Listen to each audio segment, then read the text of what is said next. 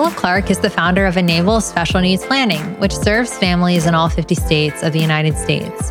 His younger sister, Sarah, has Down syndrome and is the inspiration for his team's approach to planning for abundant opportunities today and in the future. Phil co-created the Enable 5-step planning system that allows families to easily create a plan for their loved one. The system includes an online interactive planning portal that guides families as they create custom plans from the ease of their own home.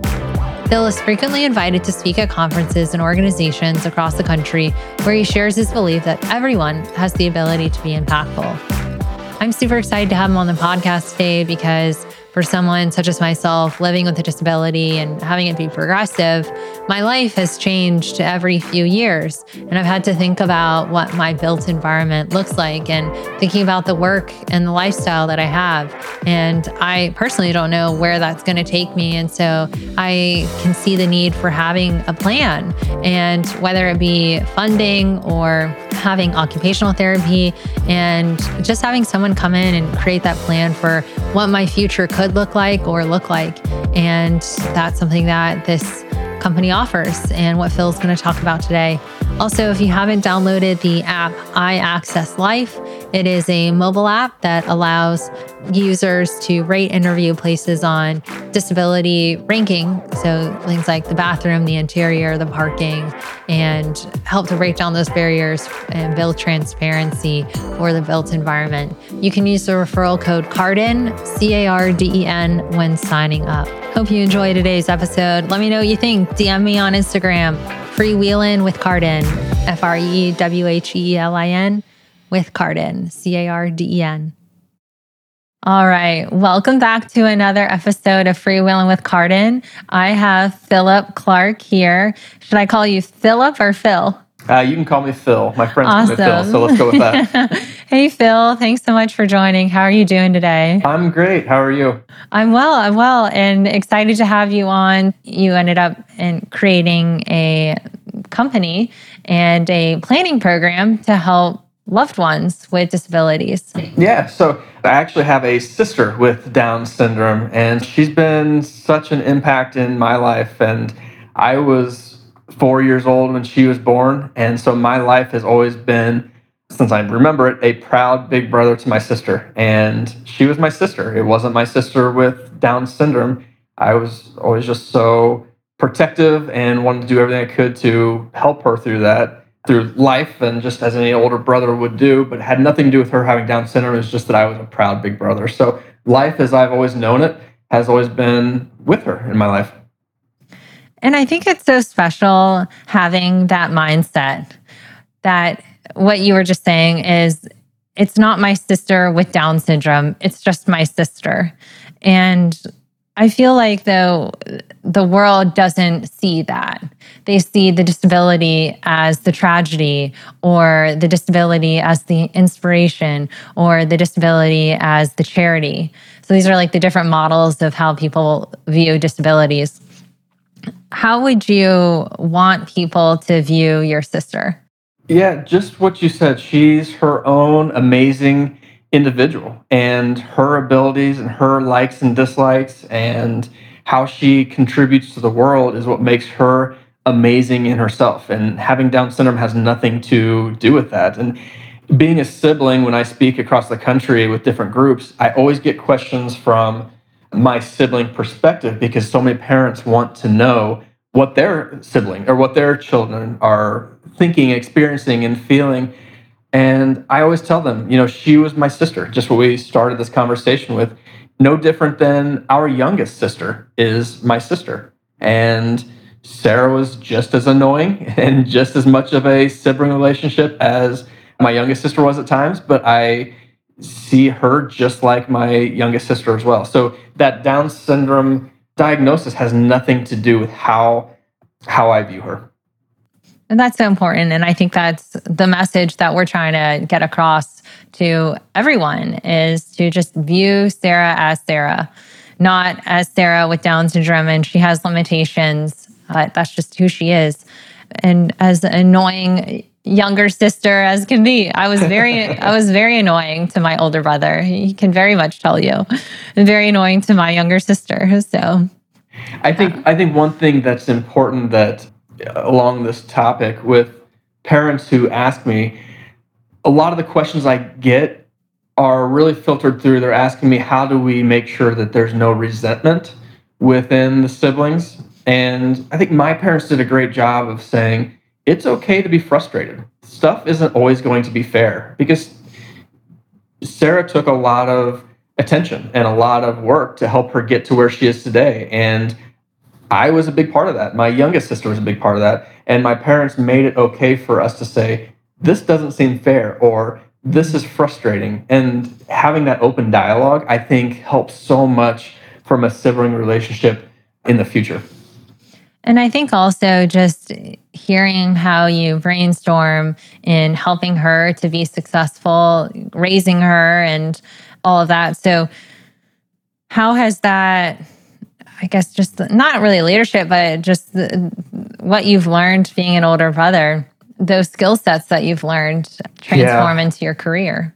Yeah, great question. I always tell people that Sarah has taught, well, a question I've gotten before is, what's the greatest thing that you have taught your sister? And when I get that question, I always spin it around and say, Sarah has taught me so much more about life than I could ever teach her. And she has allowed me to see the world in a different view. And she's allowed me to appreciate so much more and celebrating the large and small wins in ways that maybe we wouldn't if she wasn't in our lives and she wasn't blessed to be in our lives. And so I think there's so much that she has added to not only our family, but to our community. And that just brings joy to everybody. And she's such a catalyst to joy in our family.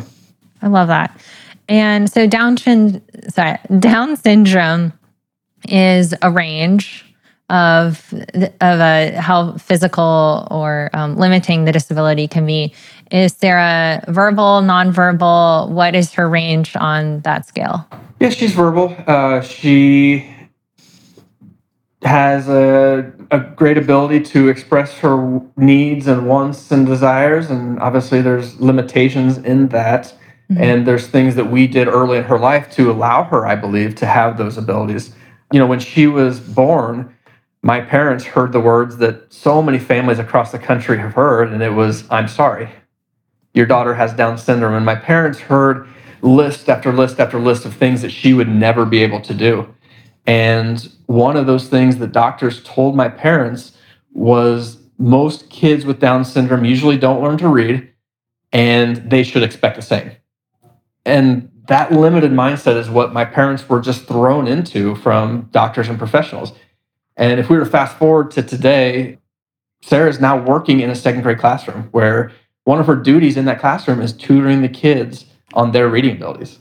And so it's just the same thing the doctor said she would never be able to do herself.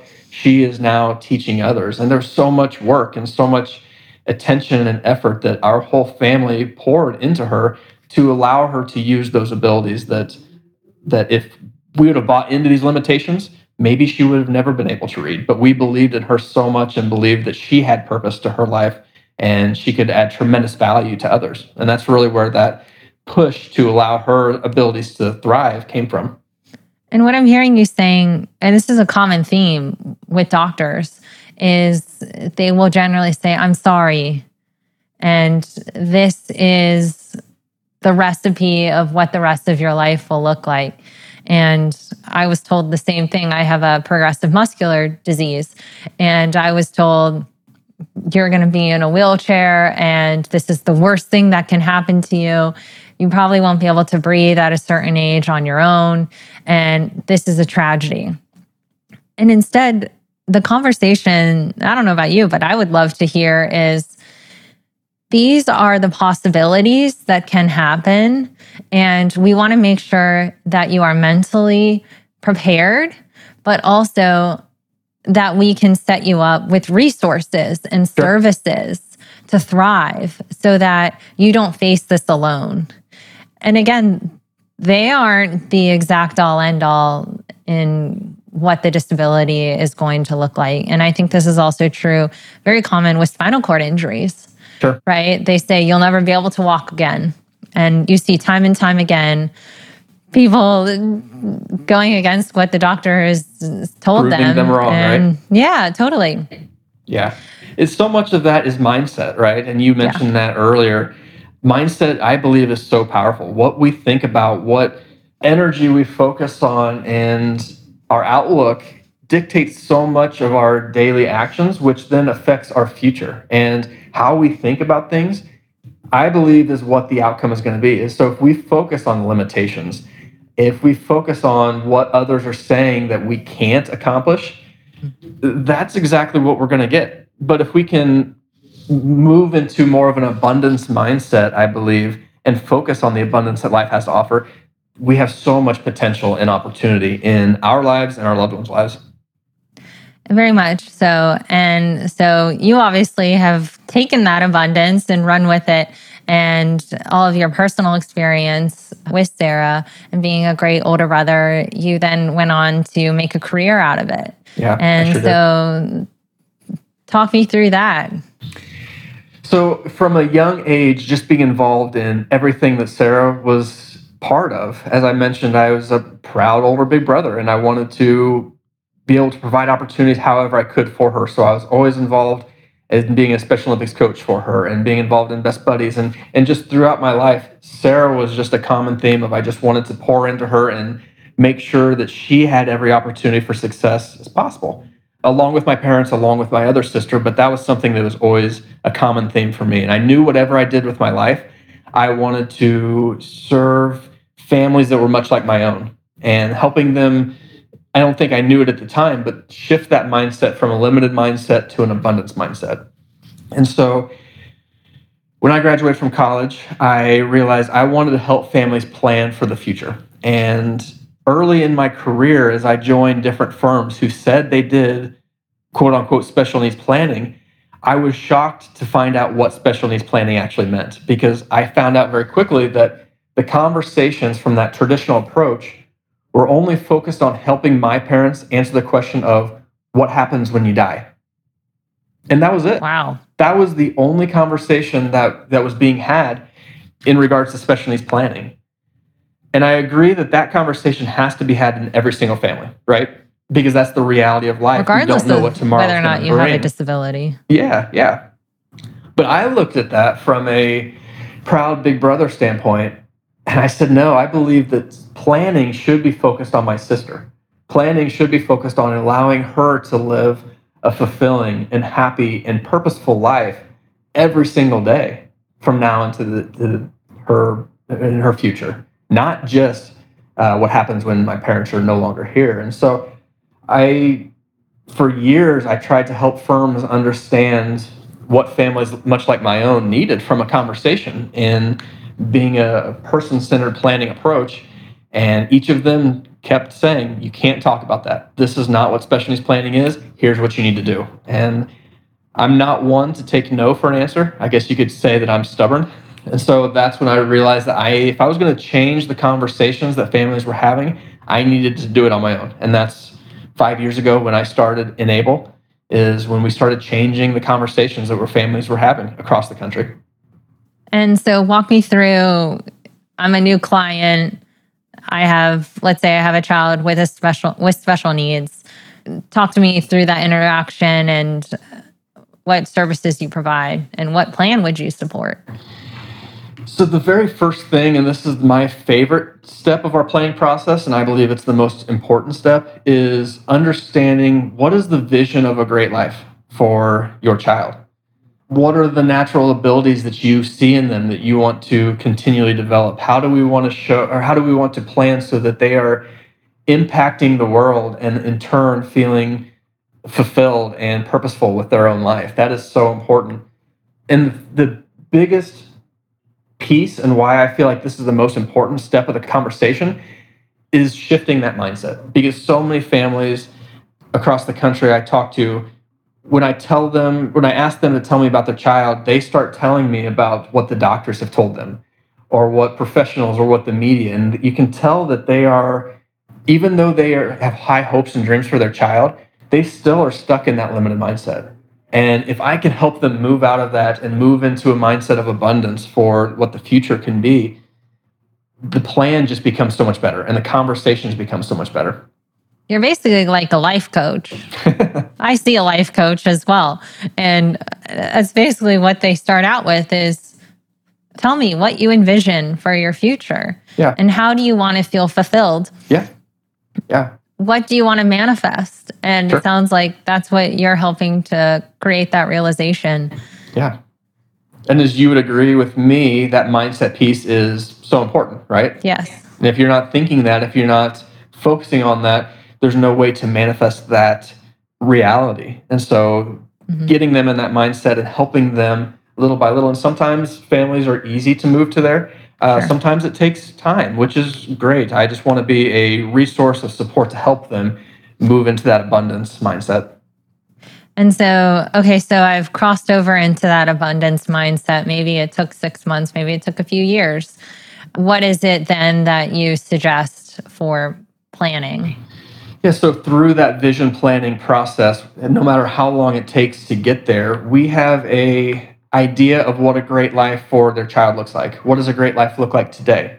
What does it look like 5 years from now? What are we planning for? What does it look like 10 years, 20 years and beyond?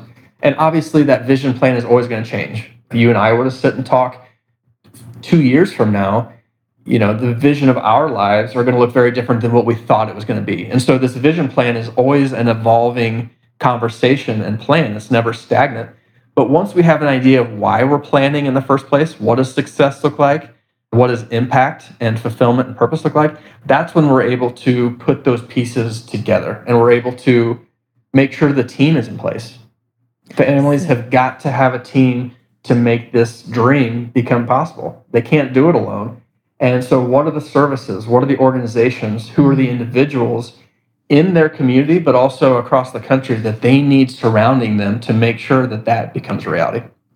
And so if we were to take it back to Sarah, what was it that you envisioned with her help? And what did you create? Was it to make sure that she has a job and that she has income? Is it social support? Is it physical therapy, OT? I mean, are those the kinds of services and organizations that you bring in as well? Yeah, early on, absolutely, that sure is, because those are so important. Those resources are important to be able to build those foundational abilities so that we can continue building upon that. These questions are always tough for families because the unknown in the future always stumps them. What does 10 years look like down the road? How do you answer that question, right? And so those foundational resources are so important. And I'll give you an example of what I mean by that. So when my sister was going through school, she absolutely hated school. She dreaded it. She would hide from her teachers whenever she got a chance. She would sneak out of her classrooms. And I always joke with families when I speak in public and this topic comes up, I don't know how many times I got pulled out of class because the teachers had lost Sarah again. She was hiding somewhere in the school. And right now I look back at that and I think that's pretty hilarious. She was smart. She didn't want to be there. She figured out a way to get out of the classroom. But I guarantee you my parents, when that was going on, didn't think that was funny. And I wonder how many times they looked back and said, were the doctors right? Will she never be able to do XYZ, whatever that is? And so I share that because if my parents were to have been told that she would be now working in a school, they'd have said, you're crazy. There's no way that Sarah is going to find fulfillment and purpose in a school setting. But over time, through her plan, we worked on her reading abilities. We worked on her physical and occupational therapy, and we worked on social interaction skills over time. And it just so happened to be that she loved kids. And she just developed a strong, nurturing relationship with kids, and she just has a connection with them. And we found opportunities along the way to give her more of those interactions. And it just so happened that she found a role in a school system that gives her that fulfillment every day. And so those foundational plans are so important, and foundational resources are so important because it's going to provide opportunities that might be unknown at the time. I wonder also, because she was at flight risk, essentially, Sure. fleeing the classroom, if she didn't like it because no one actually took the time to teach her in a way that she actually liked, and in a way that she could actually receive that information and digest it and then regurgitate it, back into the form of a test or something of that nature. Yeah. So is that something as well that you look as a variable when you are planning? Let's say you do have a child who is at flight risk, Yeah. analyzing, well, why are they running away? Sure. Yeah, I think that gets into a whole nother conversation that we could probably spend hours on is Yeah. our education system right now and how we're teaching our kids. And not just kids with special needs and disabilities, but everybody. No one person learns the exact same way. And so I see a lot of families looking for alternative ways to educate their children because they're frustrated that the education system is failing their child.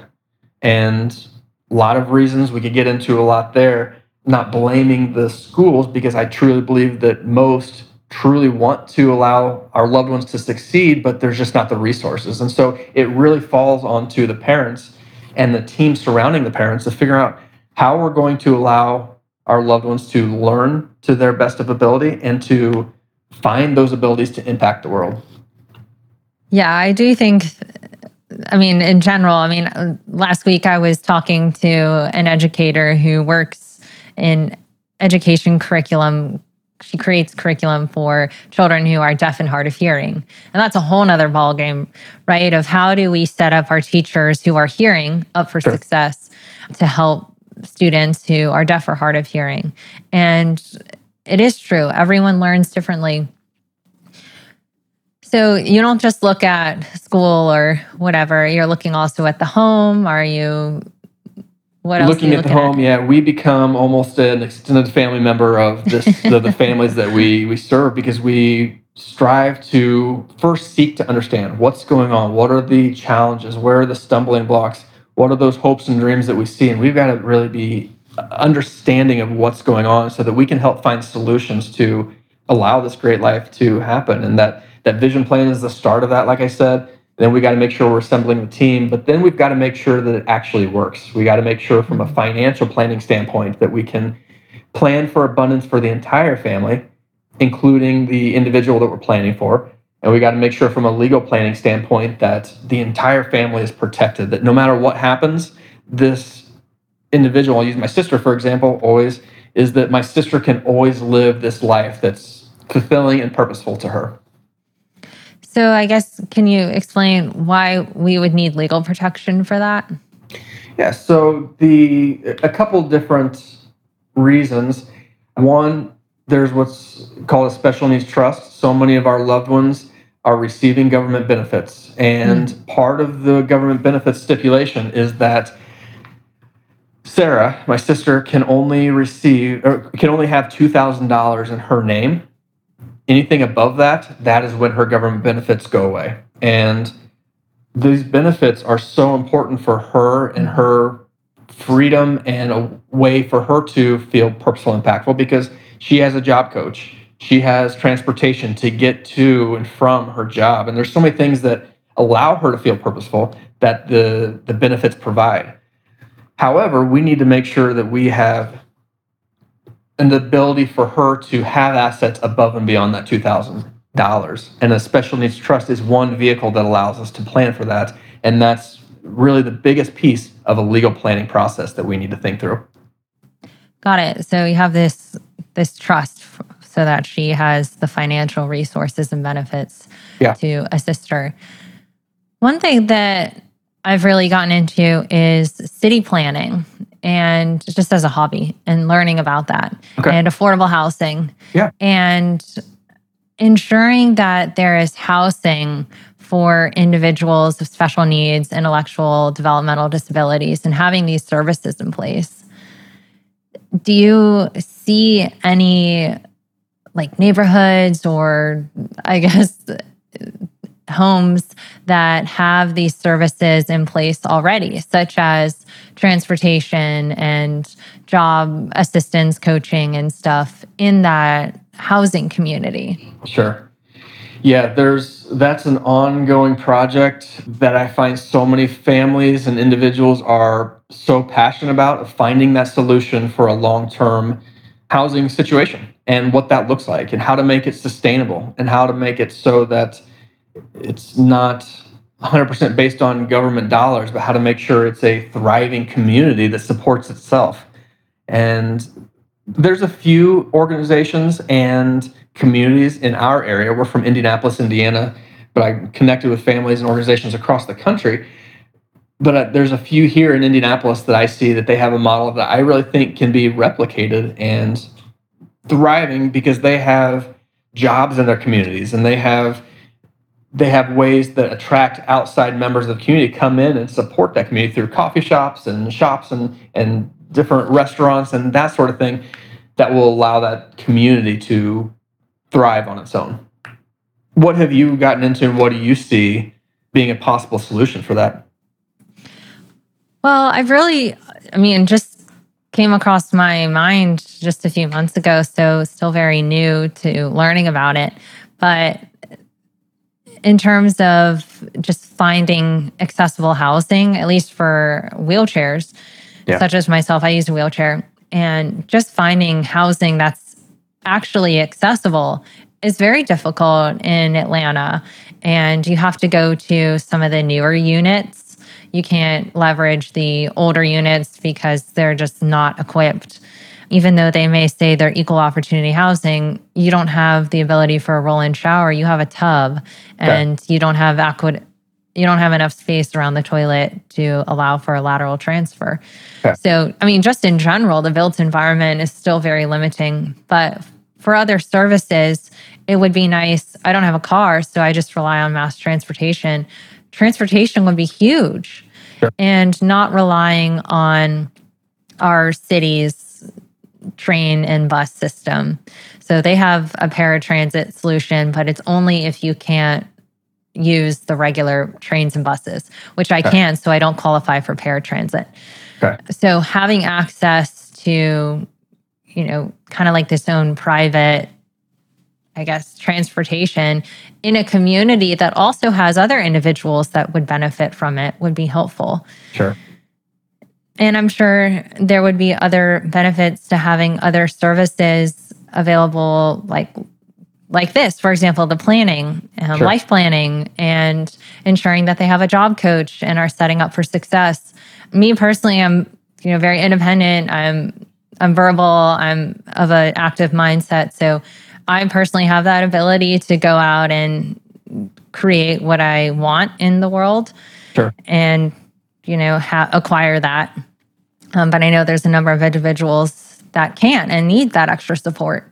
Yeah. So, and I think that's where the planning process of helping families adopt that abundant mindset comes into play. And it's so important because while we want to hope that our government does the right thing and plans for opportunities, I share with families that we can't control those outcomes, but we can control the actions that we take as a team to create opportunities for the future. And so I think a lot of that really falls into the actions and the hands of families in creating those opportunities.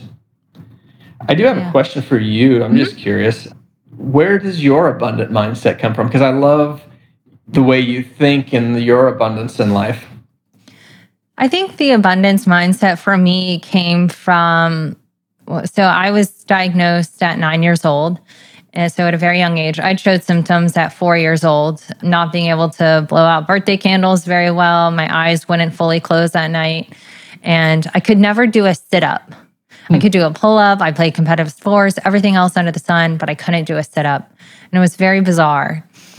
And, all the doctors told my mom that she was crazy and she was a helicopter mom. Eventually found a specialist that says, I know exactly what you have. And I'm going to get you tested. And it came back confirmed. And my mom has been such an incredible resource, and she has been such an amazing role model because she was the one who stepped up and said, Carden, we're going to figure this out together.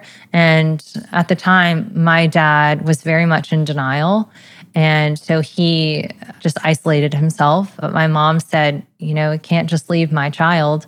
I think that's just a mom's instinct, typically. And I very distinctly remember her saying, I was on her bed and I was crying. when I was about 10 or 11 years old, because we recently had just received that, the worst thing that was going to happen to me was that I was going to use a wheelchair. And I never wanted to use a wheelchair because I loved playing sports. Sure. And she told me and said, Cardin, you have two choices in life. You can either cry about it and be really upset, or you can choose your own path and we will work together to create a better world for you. And so having her as that rock, Yeah. starting out so early when I was at a young age, I was still an adolescent, totally transformed the way that I thought. And I very much am her reflection in the way that she thinks and that abundant mindset. She's very much a go-getter, very much an advocate, always using her voice to stand up for change. And so, yeah, those are the traits that I acquired from my mom. It's amazing. And I mean, the different trajectory that you were on after that moment, right, is night and day different. That's amazing. I love that. Totally transformed.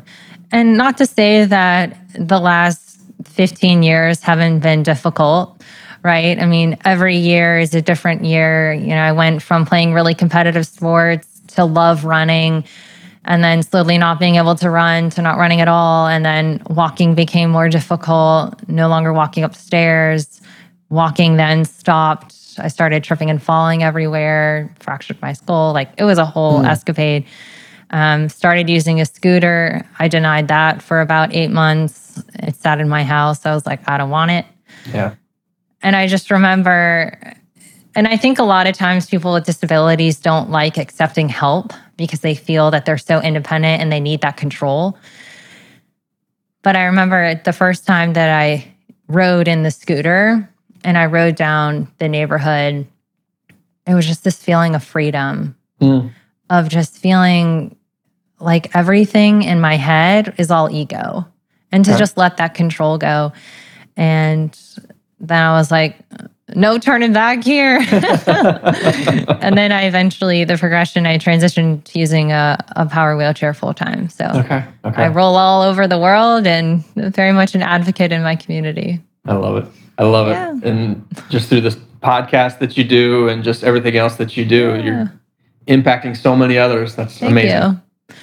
Yeah, same to you. One question, a thought that came up when you said you almost become like a second family member. Has anyone invited you over for Thanksgiving? Ooh, Thanksgiving? No, but I'd be open to that. I love Thanksgiving, so I could spread my Thanksgiving dinners out over a month and we could make that happen. So I do get invited over to families' homes for dinner quite a bit. Nice. And we travel across the country speaking at different events. And so when it just so happens I'm in the city of families that we work with, and we definitely always get together. And as great as Zoom is in connecting us from different parts of the country and the world, there's something about a personal face-to-face meeting that is just so amazing. So, but yeah, we do develop a long-term, lifelong relationship with our families. So that's the best part of my job. That's what I was going to say is the relationship. What is the average relationship length that you have with your clients? Honestly, it's multi-generational. Wow, that's amazing. There's families that we have gone through some pretty very difficult, life-changing situations and events, and my family is there to help the next generation continue the plan. And so while we might be starting working with the parents in planning for their child, unfortunately, because I've been in this industry and this business long enough, I have seen when the other siblings are now loving and caring and supporting for their brother or sister. And so it becomes we're here to support the entire family, but mostly the parents, transitioning to now our role is to guiding the siblings to make sure that individual's plan continues to happen no matter what. And the other question that I had was, do you only focus on disabilities and special needs, or do you help with any family planning? No, we only help families who have a child with a disability or special needs. That's the passion that I have, that I bring into this, and that's why I just saw such a void and such a need in these bigger picture conversations that it's passionate because of my sister, and it's where I feel like we have the most impact. Yeah, you have that niche. Yeah. Which is really specific. Yeah. Well, how do people get in touch with you and how do they enroll in your planning services? So our social media is at Enable SNP, as in special needs planning, and that's Facebook, Instagram, Twitter, even TikTok. There's not many videos on there, but there's a few. I'll have to check those out. But that's how they can get in touch with us with social media.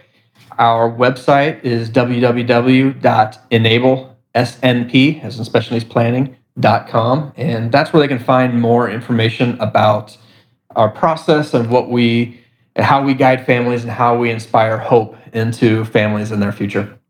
Wonderful. Thank you, Phil, so much. And I'll include that all in the show notes. You're welcome. All right. Well, take care. Have a great day. Thanks for having me. Thanks. You too. Thank you, friends, for listening.